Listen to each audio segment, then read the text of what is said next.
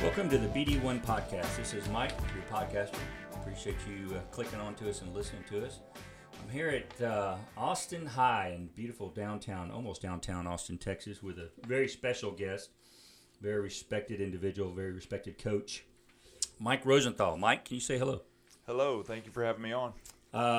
Again, just kind of going over what BD1 is and what we're doing. I think Mike is sharing our feeling of what we're trying to do here. So I wanted to get him on because Mike is not only a successful, I believe, coach in the Austin area, which is difficult to do, being the schools and the athletes that are around him. He does a great job with these kids.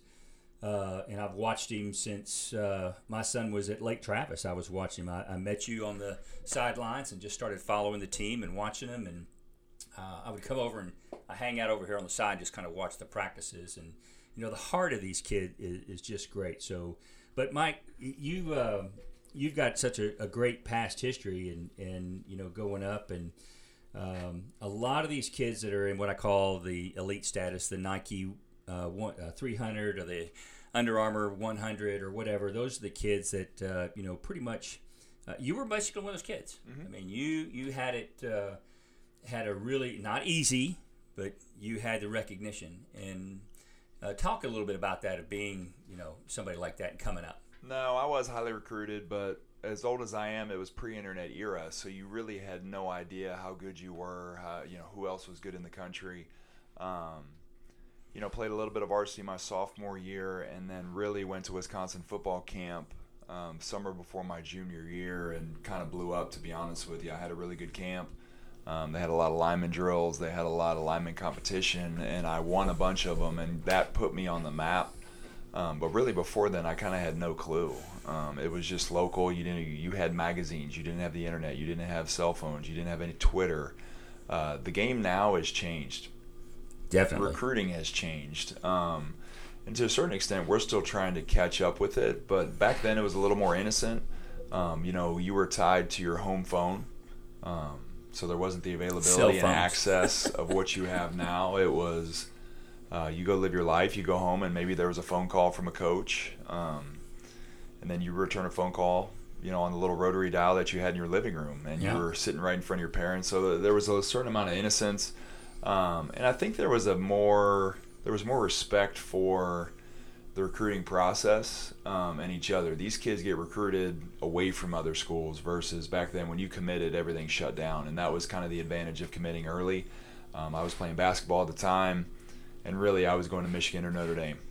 Those were my final two schools. I looked at others across the country, but I was in the middle of basketball season, and I didn't want to miss any more basketball games to go on these trips. So I made a decision kind of mid-December and shut it down, and it was easy for me. Yeah, and we had a great school. What a great school. One of the things that these kids are interjected today with all these different recruiting companies that are out there, but a lot of the parents, you know, think it is the responsibility of the coach to do the recruiting for these. And the analogy I use is that if you can imagine you've got 55, 58 players on a team, let's say 30 of them are seniors wanting to go to school, you don't have that kind of time. And if you could just take a second and talk to our listeners about, you know, what it takes to manage you're a 6A Texas high school football team. Mm-hmm. You know, what does it take to do that? So a lot of these parents don't understand. They think you're sitting up here, Coach, and I appreciate the time. You've given up some time to talk to me today, but you don't just sit around here and twiddle your thumbs. No, we don't sit around. And we're short as a staff, so we're doing a lot of stuff. You know, throughout the week, I'm on the lawnmower. I'm in the equipment room folding laundry. We hold a lot of hats here, and we do a lot of different things to make sure that Friday night we're good to go. Ready to go. But it's a lot of organization. It's a lot of delegation. It's a lot of being on the same page as the staff. We've been together for the most part for the last 7-8 years. We've had really good continuity with the staff. So we've been able to just kind of roll into each year and really, hey, remember when we did this last year? Yeah. So everybody knows what they're doing. Everybody knows what they have to do each week to get us ready to go to Friday. And it's not a well-oiled machine, but it's moving in that direction. Yeah. Well, that's good that you've been able to build your staff, and you know there's so many schools. There's very few schools that are out there like what I call the Lake Travises or the West Lakes, and I applaud you for that. You guys go over and above. But one of the things that's so important, and we've seen it in the news, and it's been forefront, are grades and how important they are. I mean, and when I grew up coaching, I was watching people get recruited. It's amazing how a lot of this stuff is just kind of getting shoved under the rug because I knew about it when I was in high school. People were paying, and that's the way it was. Now all of a sudden it's a big, oh gosh, but pretty much now it's getting shut down. These student athletes are going to have the grades. And I remember you went to Notre Dame. Zach was offered a preferred walk-on there, but he also had to was going to have to go to summer school. He had a 3.2. They wanted a 3.6. Yeah. So how important is that, and do you stress to your student athletes? Because we always say first, student athlete. No doubt, grades are a big part of it, especially the lower divisions you get, whether it's 1AA, your FCS, your Division II, your Division III. That's the one thing they're looking for because they're not full scholarship. And the more money they can give you academically and make it more enticing to come to their school, the better. So I've always said to our kids, if you have great financial need and you're a really good player and you have great grades, there's a lot of opportunity out there for you because the lower divisions you get, Division II, Division III, it's really good football. Yeah, it is. It's really good football. It's really good programs. It's really good coaching. It's you're playing against guys who really have a shot at the NFL. Like you see on Sundays, there are kids from small schools all over the country. But what sets you apart is your grades because when you go there, they don't want to have to worry about you in the classroom. Exactly. They want to coach you. They want to trust you that you're going to class, you're there for an education, you're doing what you need to do to succeed. So grades are a huge, we've always said, if you're player A and you're player B and you're both similar athletically, you're both similar production-wise, one of them has a 3.0 and one of them has a 2.0, they're going to go with the 3.0 every day. Yeah. And it's just a great way to start a conversation. And, let's call it what it is. Kids with higher grades are more comfortable talking in front of people. They're more comfortable selling themselves. They're more fun having a conversation with an academic advisor, with a coach. Those coaches in college, they really want you to be able to handle all of that on your own.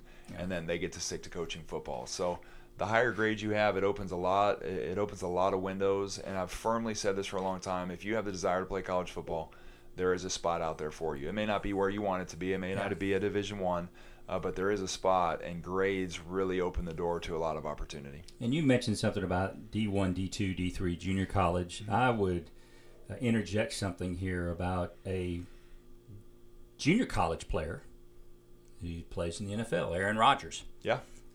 So going to a D2 or D3 or junior college, you should not discount it because if you have the heart, and I talk about, Coach, about having the student athletes come into you and having that discussion of, hey, I'm serious about this. I want to build a relationship with you instead of being negative or this coach doesn't know what the heck he's doing. And all these coaches know what it's going to take. So you have to have that conversation to build that relationship with that coach. So he can maybe be a little harder on you because he knows the level you want to play. Absolutely. The truth of the matter is, at most schools, I would probably take a Lake Travis out. I'd probably take a Westlake out of the equation. But at most schools, we can't emulate what they do in college. Yeah. We can't do it time-wise. We can't do it coaching-wise, facility-wise, any of that. So when you do come from a program like Austin High or, I don't even know. We'll just speak about Austin High. I can't replicate what you're going to see every day in college. I can tell you about it. I can tell you about my experience. But my experience in college was nothing like what you're going to have. What you're going to have. And just the time, the lack of social time that you'll have. I loved every second of it. I loved every second about playing college football. But my experience was way different than a lot of my friends who just went to school just to go to school. So you have to be eyes wide open going into that. Yeah. And it's thoroughly enjoyable. It's very rewarding, but you have to know going into it that it's going to be different than the normal college experience. Absolutely. When we talked about, it's not the coach's responsibilities, and that's our main goal with BD1, which is building a D1 prospect, because I always say everybody thinks their kid's D1, but why would you want to be? I mean, there's other opportunities. If you have the heart, go where you're going to play. Look at the rosters of the schools you're talking about going to, and if they're deep in quarterbacks and you think you're a really good quarterback, why are you going to go there? Well, go to the school that fits you. Yeah. And I got a lot of great advice when I was coming out of high school. I went to a really good high school program, and we put out a lot of Division I prospects. And, it was list what's important to you, whether it's academics, athletics, facilities, social life, part of the country, warm weather, whatever it is that's important to you, list it, and then list your schools and give the pros and cons. Because at the end of the day, and it's cliche, but we don't ever know when football is going to end for us. Exactly. You don't ever know when that play is going to happen. You don't ever know when you get caught in the wrong time. Say you make a mistake and you're kicked out. Go to the place where you're going to be successful off the field. Because if you're not happy there as a student and you're not happy there in the social life, then Absolutely. there's no way you're going to be successful in the football program. Absolutely. So, make an educated decision. But, every school across the country and every Division I school is different. Every Division II school is different. I just think we as a society get really wrapped up in you have to go D1, you have to go D1. There's a lot of good ball out there, and there's a lot of good places and rewarding experiences where you can get a great education and a great experience that a lot of people don't think about. And it's been proven these NFL scouts are looking down to D2 and D3. They'll find you. They will if you're find really you. good. Which brings me to the point of one of the things I always talk about is extra training. Mm-hmm. My son had a private coach, Tony Johnson, up in Dallas. He also went to acceleration here with Matt at YB Slow. And, how important is that for these athletes? Because you guys are stressed so much for time on that field. I think it gives that student athlete a competitive edge by being able to have that. And it doesn't necessarily have to come from YB Slow. We can go to the internet like you alluded to. Yeah. There's so much out there now. What I think it does is what I think these off-season workouts do, whether you're with a private trainer or you put extra time in on your own or film study or whatever it is you do to enhance your game, nutrition, I think it brings confidence to the athlete. Yeah. And a confident athlete is always going to perform better, in my opinion. Absolutely. And the kids, they say you get out of it what you put into it. Well, if you show up every day in the summer and you're grinding early, and you're lifting and you're working a lot of time on your craft and you're spending a lot of time on your craft, to a certain extent, you've put the work in, and there's a confidence in that with your ability. And the guy across from you has not done the work that you've done, and there's a certain confidence that I'm better than you, I'm bigger than you, I'm stronger than you, and I believe in my abilities a little bit more than me, and you impose your will on that player. So there's definitely the technology has gotten better, the nutrition has gotten better, all the things that these kids have access to has gotten better. Do I think they're the end-all be-all? No. But obviously there's scientific things, sleep, nutrition, that help you perform your best. And, obviously they help you and they help with your confidence and the confidence that you bring to the table on Friday night. Being a great student athlete on the field, also, I think a lot of these coaches are looking out now of how is that student athlete, not only at school, but in the community? Are they doing any community service work? What are they doing? Because I believe it's like when Zach was talking with some of the recruits, the colleges were actually coming to the school and asking about Zach. Hey, what kind of kid is this? What is he doing? Well, you get 25 scholarships a year at most, Yeah. and you can't waste them. Yeah. And I've always said the lunch people, the custodians on campus, kind of the people that are the registrars, a coach should come in and they should ask them, hey, what's this kid like? Yeah. Because the coach is going to have to, or, the coach is going to say good things about you because he's your kid. Your parents are going to say good things about you. But what do they say about you? How do you treat people? Are you respectful? Do you clean up trash? Do you clean up after yourself? I always believe a well-rounded kid, a well-rounded student is always going to go further in this world. Football or any athletics that these kids play in college, it's a small part of who they are. In the grand scheme of life, it's a small time in your life. Yeah. So if you put all your eggs in, I'm going to be this great football player, a great basketball player, a great volleyball player, and you don't develop the whole person, that kid's not going to be successful. Not going to be successful in college, and they're certainly not going to be successful in life. And if you ask me why coaches get into this business, we want to win games, we want to develop kids, we want to do all that, but we want to raise successful husbands, fathers, brothers, sisters, Absolutely. the whole deal. So it's a long-term deal, because there's nothing more sad than seeing an adult who's clinging to high school. Well, I did this in high school. Well, what have you done? How are you helping people? How have you raised your family? What's the long term? And for us, the long term is raising solid citizens. Absolutely.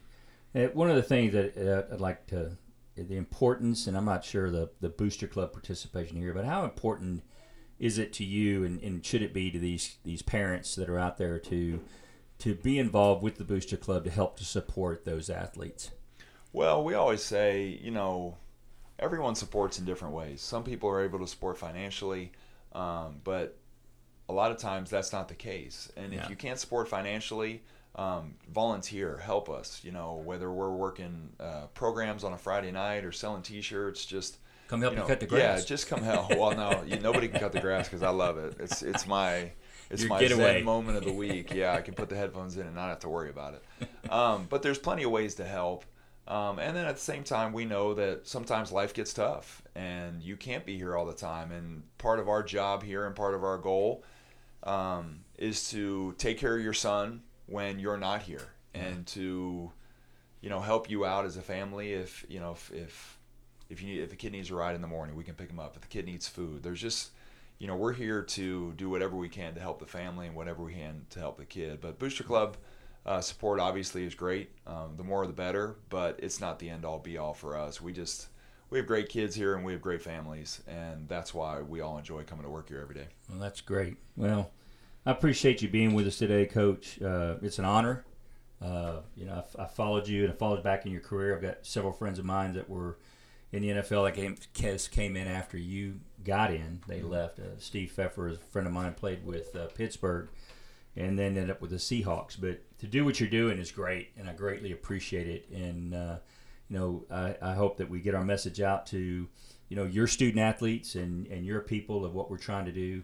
Educate these parents, keep them focused on their kids, and for them to go out and do great things and be great people, because football is a flash in the pan. It is. It's a small time in their life. And you asked me a little bit a couple minutes ago. The number one thing is, as you're trying to get your kid recruited. Okay, Yep. That's kind of what we're talking about, and Yep. giving kids the opportunity to the next level. There's a certain baseline, and it comes from film.